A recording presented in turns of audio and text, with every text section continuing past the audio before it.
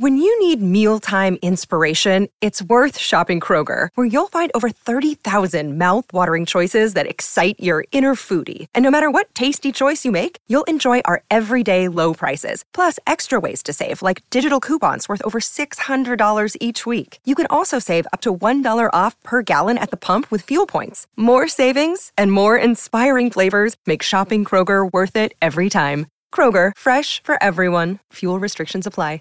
Attention BetMGM customers. Have a friend who loves sports as much as you do? Here's a chance for both of you to earn a $50 bonus when they sign up through BetMGM's Refer a Friend program. Just sign into your BetMGM account and click on the Refer a Friend program to send your friend a message inviting them to register a new account in the same state you use BetMGM in.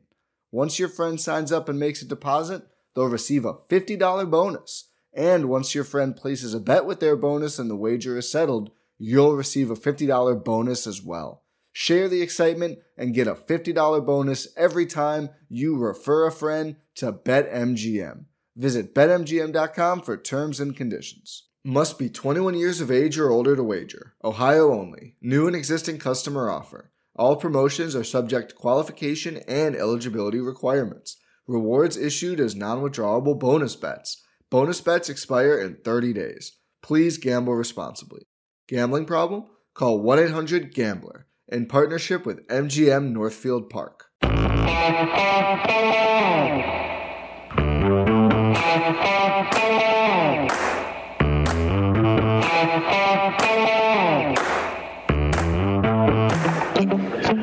Hi, folks. Welcome to another episode of Film Study. This is Ken McCusick. Continue our 25 years series, a loving look back at these first 25 years of Ravens history. Joining me today is Spencer Peterson. Spencer, how you doing? Life's good, Ken. That's the way to go. I don't know how to respond to that anymore. Somebody takes my tagline here. But thanks anyway, Spencer. We really appreciate you joining us. Today you're going to talk about the 2011 Ravens draft, an interesting side note that maybe not a lot of people know. First of all, let's talk about where people can talk football with you up front. Your Twitter handle? It's Spencer CP. That's SPENSER CP. It's the best place to find me. All right, fantastic. So the 2011 draft, the Ravens' first two picks in particular, what was similar about them? So maybe to back up for a second, watching the 2021 draft, the Jets were on the clock in both the fourth and fifth round. And I think after their second fifth round pick, or the second pick in that sequence, rather, they selected their second Michael Carter. And the draft coverage crew, I think it was NFL Network, but it may have been ESPN, was incredulous and amazed that a team had selected two players with the same first and last name in a row. So I'm screaming at my television. My wife thinks I'm crazy. The Ravens had done exactly that 10 years prior, but they had actually done it with their first two picks, both of whom were named James Smith. One interesting thing about that, though, is that neither James Smith actually goes by James. As listeners probably have guessed by now, one is Jimmy Smith, the other is Torrey Smith. Again, taken 1 and 2 in the 2011 draft. A hell of a pair of draft picks, obviously, for the Ravens. Jimmy Smith, the number 1 pick out of Colorado, still with the Ravens today. Yeah, and a guy who kind of helps add to that secondary depth that we've been relying on so much the last couple of years. Yeah, it's funny. It's been the last year of Jimmy Smith in Baltimore for about the last 5 years, it seemed. He signed a big extension, and, I think he's been worth pretty much every dollar the Ravens have paid him. Hasn't been on the field the entire time. I'm sure there's some people who disagree, but he's played 120 games now as a Raven. That's a heck of a career. Absolutely. The number 2 pick, and we should do some comparing and contrasting as we go here, but the number 2 pick, Torrey Smith, broke out immediately in 2011, whereas Jimmy Smith injured in his very first play in the NFL on the opening kickoff against Pittsburgh in that 2011 game. Pretty much the only thing that went wrong that day, and he lost for half the season. Yeah, it's funny that you mentioned Torrey coming onto the scene very quickly. I know there were some questions about him in his first training camp about his hands that played into, I think, the first couple of games of the season. It was funny. I think when you were talking to Sarah, the question came up about Oweh, of a player who has had that level of impact that early in his career. And I think it was in the context of the first 2 games. And I had to go back and look it up because I distinctly remember Torrey Smith's game against the Rams his rookie year, but it was actually week 3 where he had those 3 consecutive 50-plus bombs So that was the example I wanted to excitedly fire off on Twitter to you, but had to look it up, and it was actually week 3. Yep. A huge game against the Rams. The first two weeks, I don't know if he might have had one target or he might have had none, but his first 3 catches in the NFL were touchdowns. That's the first time that had been done since the merger. So at the time, correct? I think so. And if I remember correctly, they were all 50-plus yards, which was another part of that as well. I'm going to say a different thing, that one was like 76 or something, and another was 41, and then a third was 18. But we're going to actually go back and look at this while we do this game. I'll look at his game logs and see this. But talk to me a little bit about either player in terms of what they meant to this franchise. Yeah, there's a couple ways you can look at it. And the first way, I just wanted to, off the bat, my first thought was lockdown cornerback. Ben had a longer career that, Jimmy is the better player sort of in totality. Wanted to sense check that, though, and went to Pro Football Reference and used their approximate value tool, and was shocked to find out that Torrey's AV for his career is actually higher than that of Jimmy. Mm-hmm. Not just his career, but also their first 4 years in Baltimore, where their tenures would line up. So Jimmy has a AV of 39. Torrey Smith has AV of 42 for their careers. But, as we were talking in the production meeting, a couple structural reasons that might, be the case. A guy like Jimmy Smith hasn't played as many games, as you mentioned at the top of the show, just past Torrey Smith, despite him still being an active player and Torrey being retired, 120 games to Torrey's 119. Additionally, hasn't started all of those. I believe he started 90 of those games, whereas Torrey has 106 starts in his career. So just some of the mechanics of how AV, not sure if people listening are familiar with that, but it's a helpful tool, but it takes a very kind of rules-based dividing up of the points or the value in a way that's maybe a little bit more simplistic than WAR in baseball, if folks are familiar with it. So there's just some structural things there that kind of penalize, I think, Jimmy Smith in the AV calculation. Yeah, absolutely. And a qualitatively similar value in their careers. I think that's pretty accurately captured. Very important to the Ravens, certainly. Torrey Smith, a wonderful deep threat for Joe Flacco, really allowed Flacco to air the ball out on a lot of boot plays, was one of the big things. In 2012, he had the 3 longest pass interference flags drawn in the entire NFL, 50, 50, and 60 yards. Which is just incredible in terms of a distance on a pass interference call. But it was a Torrey Smith specialty in addition to long catches of his own. Yeah. So one thing about Torrey, and not even getting into sort of the hidden yardage of PI calls, I feel that he somewhat goes underappreciated in Baltimore. Just with when you compare him to the track record of the team of drafting receivers, which hopefully has turned the corner in the last couple of years here, but if I'm not mistaken, he's the only homegrown player to, and when I say homegrown, I mean drafted and developed here in Baltimore, to record 1,000+ yards in a season and a double-digit touchdown season. But no Pro Bowls, no All-Pros, but still, I think, an incredibly impactful player for Baltimore.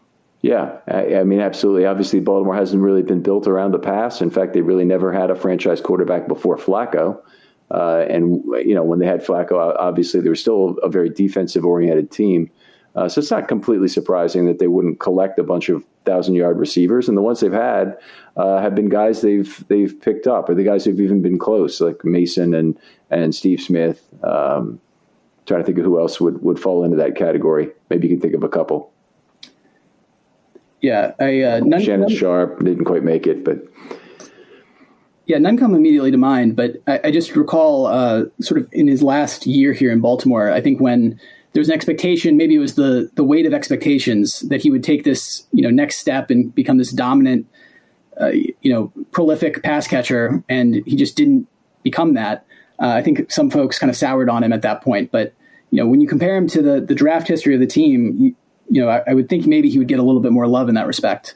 Yeah. I mean, he certainly had a better career, I think we'd agree, than Mark Clayton or Travis Taylor, who were higher picks. I try to think of who else was drafted higher in the second round, because the Ravens haven't had a lot of second round wide receivers over the course of their history that I can remember. They've had Patrick Johnson, I think. Oh, you're right. And that didn't work out, obviously. Brashad Perriman didn't work out among the ones. So it really, in terms of the highest drafted receiver who really worked out, it probably is Torrey. Yeah, and it was actually interesting that crazy Michael Jackson season in 1996. I went back to look at his numbers, and a number you bring up frequently that I thought was actually quite interesting. His yards per per attempt, or yards per target rather, would have been the second lowest of Torrey Smith's career in that year, where he went for, I think it was like 1,400 yards and double-digit touchdowns, or whatever the numbers were. It would have actually been one of Torrey's lower yards per target numbers. That's incredible. I mean, obviously, Derek Alexander was the guy who was the long ball threat in that era. Did I mix that up? Is it Alexander? Alexander had, I think, a very high yards per target in 1996. So what I'm saying is that Michael Jackson was more of an intermediate target. I mean, his yards per reception are good. His catch rate was low. And in 1996, he had 8.0 yards per target. And so if you could, and he had lower in his last 2 years with the Ravens, actually. Yeah, if I'm not mistaken, and I can pull it up here, but Torrey had, I think, years of in the 8s and then a year of the low 9s. And I think that would have been his lowest or second lowest. Right. He wasn't the same receiver after he left the Ravens. He did have a good year with San Francisco in 2015, and then 3 not-so-good years with San Francisco, Philadelphia, Carolina to close it out. Yeah. And on that point, actually, I think before we kind of go to the end of his career, that he left actually is an interesting wrinkle to how you think about kind of value or these two players' careers. Because, as I mentioned before, Jimmy Smith just kind of off the top of my head, I would say was the more valuable or the better player. But if you look at it from maybe a Tampa Bay Rays perspective or Moneyball perspective, that, Torrey Smith, we got him as a second rounder, highly productive, walked, were able to get a 4th round comp pick, didn't end up, paying him handsomely, for beyond his his rookie contract years. From that perspective, you could say that he was the more effective player in terms of helping us beat the cap. Oh, for sure. And less draft capital for that. He's drafted in the 40s or something when they got him. So that sounds about right. Okay. Back into the 40s, because I believe Jimmy Smith was in the early 20s. So that would make sense. Okay. Right. 58th overall, actually. So 58th overall versus 27th, I think it was. That was a funny year where the Ravens drafted 1 pick too late because they thought they had a trade with Chicago. And Chicago was that year? Yeah, Chicago said, "Oh, it was our fault." And yeah, I don't remember who they got at 27, but hopefully they got screwed on that guy. Let's just take a quick look at this because I have to know these kinds of things. So it was Gabe Karimi. They picked at 29. Offensive lineman? Yeah. So it didn't end up being a particularly great player. He played 48 career games. But it was actually the team at 27, I think. The Ravens are going to trade back or something. They ended. I forget exactly what the story is before this, but because it looks like they picked 29th, which is actually after the Ravens. So I'm trying to remember exactly what the story was. Maybe they traded the pick to somebody else to jump up 2 spots. I'd have to really look at that. But anyway, I agree with you that makes complete sense from a GM perspective. You want to spend less draft capital. They did. You want to spend less cap where the production is. And they certainly did that. Jimmy Smith has been paid a lot of money for all these years with the Ravens, and they spent a lot of draft capital on him. So in terms of the return they got on the pick, I agree. Torrey Smith, much higher. Maybe not the right way to think about it, but kind of recouping some of that value in these $1 and $2 million kind of base contracts on the back end. But again, probably not the right way to think about the big money that he made. I think it was like a $60 million for 5 years was the first extension he got, or something like that. Right. You'd want to take like a percentage of cap number by year, right. I think, to really equate that. But it's a great thought. It's good GM thinking to think, hey, you get most of your value from any player on the first draft. So it's really important that those picks turn out and start to play well immediately, like Odafe. Absolutely. And as I was sort of just to go back to which player, comparing the two, thinking about their careers, we mentioned the game that Torrey Smith had against the Rams, which is probably the best individual game of either of these two. Mm-hmm. But if you went to maybe an even more kind of atomized or micro level, if you were to think about the best play or most impactful play that anyone has had, Jimmy Smith, had a somewhat disappointing or slow to develop rookie year, but capped it off really nicely in that. I apologize. Actually, it wasn't his rookie year; it was his second year. Yeah, but he was a little slow to start his career. I know some folks were a little down on him kind of early was, this guy worth a first round pick? And, there's some questions there, but even if he hadn't turned into the player he did, kind of making that game sealing, I don't know if it scored a pass defense, but the coverage of Crabtree in the end zone to end that Super Bowl in 2012, probably the most impactful individual play of any of them. Yeah, I would say he was the Ravens' defensive MVP in that game. And they didn't have a lot going on defense that entire game. He had a nice forced fumble by Upshaw. They had an interception by Reed. They had a generally pretty poor game from Ray Lewis, which was kind of salvaged in the last 3 plays with 3 great plays. But Jimmy Smith was the guy. And he had a huge hit on Crabtree the play before by the left sideline that knocked the ball free as well. I think it would certainly have been penalized in today's game, but it dislodged the football and brought up 4th and 5. It might have been a second down. I'm trying to remember if that was second or third down, but it was one of those 2 plays. And then, of course, the big play. I think even though he only played something like 17 snaps in that game, I think he was the team's defensive MVP by a good margin. Yeah, no, absolutely. So we've talked about individual big plays. Torrey Smith did some things against the Patriots in terms of in the 2012 game on Monday Night Football. Obviously, was had very significant plays there, and obviously dealing with personal loss at the time.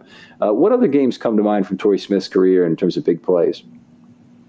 I think it was the next year. I believe it was 2013, might have been 2014. There was an overtime game or a game that went down to the 4th quarter against the Pittsburgh Steelers that I remember, where he caught one in the back of the end zone from Flacco kind of late in the game. I forget if time was expiring or if that was, seconds left and they kicked it off or what the exact circumstances were. But that thinking about impactful games or big moments was one that came immediately to mind. Okay, so in the 2011 opener, they played the Steelers, and that's when Jimmy got hurt. In 2011, the second game, the Steelers still had a chance to win the tiebreaker and win the division. In fact, if you go to the Steelers boards, they still talk about that. We let them drive 92 yards in 2 minutes.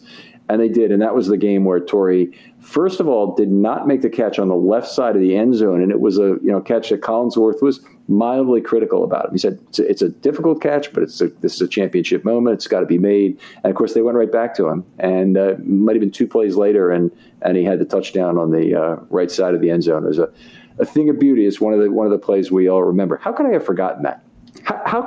Seriously, how could I have forgotten that? You remember the specifics, but I didn't have to look back, so I just had to prime you there. But unfortunately, I think kind of towards the end of his time in Baltimore, there was a couple of big plays that stood out. And I think you mentioned the Patriots before. I think that was the big game when he, like you mentioned, that was maybe a Sunday nighter against the Patriots where he came up big. Unfortunately, in that, I believe it was divisional round of the playoffs in 2014, he had a couple bad plays, but none worse than maybe that alligator arms, or kind of came up short on an interception late in the game when they'd gone up big early. Then I think they were up 14 twice maybe during the game, and then they were down by a touchdown or some amount late. And the Ravens were driving and hoping to come back and make up for kind of coughing up the game twice there. And unfortunately, he sort of gave up on a ball, or appeared to give up on a ball, and it led to an interception that sealed the game for the Pats. Yeah, I remember that as well. That was a tough one. They were only down 35-31 at the time. A touchdown would have, obviously given them the lead again, and that was a shame. It's unfortunate though, because individual play didn't look great, but I feel like coming out of that, he got a huge share of the blame when there's other parts of that game that didn't go to plan, or he coughed up again multi-score leads that. He was certainly not solely to blame for that. Right. No, I agree entirely. It's one of these things where the Ravens were so close that year, and that was a Deflategate year. The next year, they found that the AFC Championship game, there was an interception at the end of the half. The Indianapolis player took it to the sideline. They investigated the ball, and all of a sudden, it's way under the weight. And then they investigated all the balls. And they suspended Brady for 4 games coming out of that very complex situation. But a lot of Ravens fans felt, hey, look, we were that close that year. And they're absolutely right. I mean, that team was so close, despite all the problems they had in the secondary, despite a lot of other issues that the team had in general. It was the Kubiak offensive year. It was it was really something positive for the Ravens. Yeah, that game was a poor ending, but I was really positive coming out of that game that they would be right back there in 2015. Unfortunately, not to say that there was any one thing that drove that, but when Kubiak, who had said he didn't want to be a head coach, but the Denver Broncos opportunity was sort of his dream job, I'm not sure if this is the exact reason, but part of me feels like that was sort of the unraveling of what I thought would be a situation where we'd be right back there the next year. Yeah, that hurt a lot. And then 2015, of course, is the worst injury year in Ravens history. And I don't know, this year is going to give it a run for its money, but 2015 was the worst ever, certainly at the time. Lost Suggs in that opener in Denver, lost Flacco eventually, lost a whole spate of other players. So it was a bummer. But then that, of course, led to Ronnie Stanley. Yeah, absolutely. And if you go back, even before Flacco went down, I think it was week 6, week 7, if I'm not mistaken, somewhere around there, that team just seemed very snake bitten. That those first couple weeks they lost a lot of close games, bounces didn't go their way. A couple things where every game you sort of came out of it saying, well, if this one other thing had gone differently, they might have been right there. They're not bad. They just have had some bad luck lately. And before Flacco even went down, I think they were in a pretty deep hole there. So. Even with all the injuries this year, you sort of contrast it, and this team does not have that same sort of luck or same sort of karma going for it that 2015 team did. No, I meaning negative karma. Negative karma, exactly. Yeah, right. Yeah, they're not there yet. If something would happen to Jackson, that would do it. But the rest of the team, yes, we don't even want to talk about that. But the left tackle and right tackle situation being what it is, I live in constant week to week fear of that. Fortunately, I trust the offensive coordinator to scheme over those problems more than I trusted that OC. So I think that was the Mark Trestman year, right, in 2015? Yeah, I believe so. Okay. So anyway. So I was just saying maybe the last thing here, I know you don't want to be doing Mount Rushmores, and we've kind of been doing the Mount Rushmore of James Smiths here, but for each of them, I feel like Torrey might be one of the, if he's not number one, he's probably in the top 3 of all-time Ravens receivers. Where would you say Jimmy Smith ranks? Just among the cornerbacks? Yeah. Has Marlon surpassed him? Where do you think is Chris McAllister still the top guy? What? You're mentioning the top guys right now. I am a big fan of Dwayne Starks.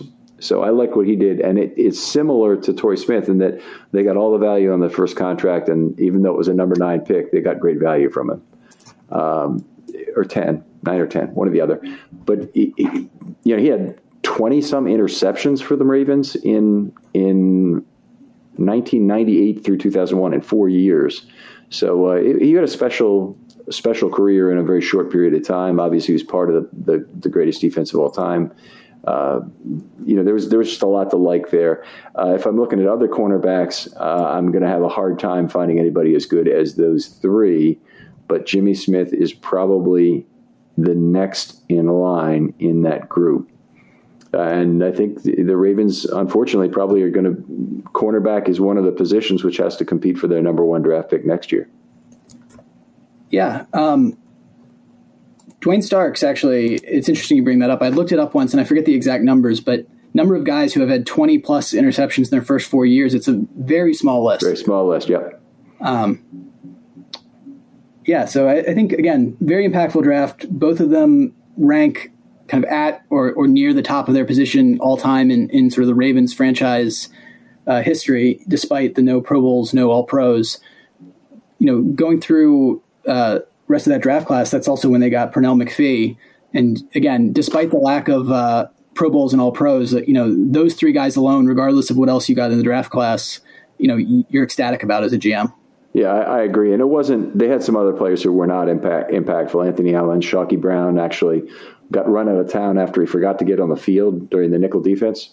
I don't know if you know that story, but Tandon Doss, who was a favorite of Flacco's for a while, and Ja Reed, who ended up playing a little bit with the Chiefs and effectively, but never really got it done with the Ravens. But McPhee, a marvelous player, and you can't. The sad thing is, you really can't count this second tour of duty with the Ravens for McPhee in his draft value, because we had the same access to him that any other team did the second time around. But he was a hell of a player the first time around. That 2014 pass rush, which had 56 sacks, he really drove that. Yeah, and I think you get the same impact from sort of, again, the Tampa Bay Rays. Let's trade the guy when he's hitting arbitration path to value as Torrey there. That, again, a guy even more efficient use of draft capital, albeit maybe a little slower to develop, but fifth-round pick who then walks, and I think actually both of them netted fourth-round comp pick compensation. They might have been back-to-back picks. I forget exactly. But so with McPhee, that was even more than they used to draft him originally. Yeah, and I think there was a story in ESPN at some point that was talking about the Ravens' history of comp pick drafting, and I think they used McPhee as sort of the cover story or the case study of a guy who was drafted in the fifth round, had incredibly productive 4 years with the Ravens, and then walked and actually returned a higher draft pick compensation than they used on him. Yeah, that's a good one. Rick Wagner would be another good one along those lines that they got value from and then left. Spencer, been an absolute pleasure talking this. I love GM-esque topics, and you really brought this in. But it's a nice story about the two Smiths, and really appreciate having you on. You're welcome anytime to come on again. Tell folks again where they can talk football with you. Yeah, probably the easiest place is on Twitter at Spencer CP, so SPENSER CP, and love talking Ravens, and love listening to the podcast. So thanks, Ken. Thanks so much, Spencer. Other people out there, if you'd like to do one of these history podcasts, narrow topic is good. Spencer came up with one. We can always do a little tangential storytelling as we just did in this episode, but we want a narrow topic we can cover in some depth in about 20 minutes.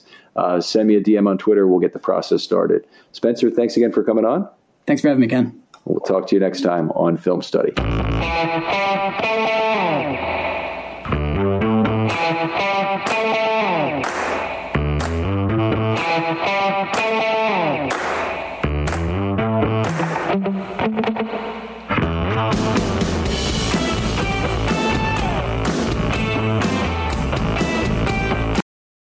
When you need mealtime inspiration, it's worth shopping Kroger, where you'll find over 30,000 mouth-watering choices that excite your inner foodie. And no matter what tasty choice you make, you'll enjoy our everyday low prices, plus extra ways to save, like digital coupons worth over $600 each week. You can also save up to $1 off per gallon at the pump with fuel points. More savings and more inspiring flavors make shopping Kroger worth it every time. Kroger, fresh for everyone. Fuel restrictions apply.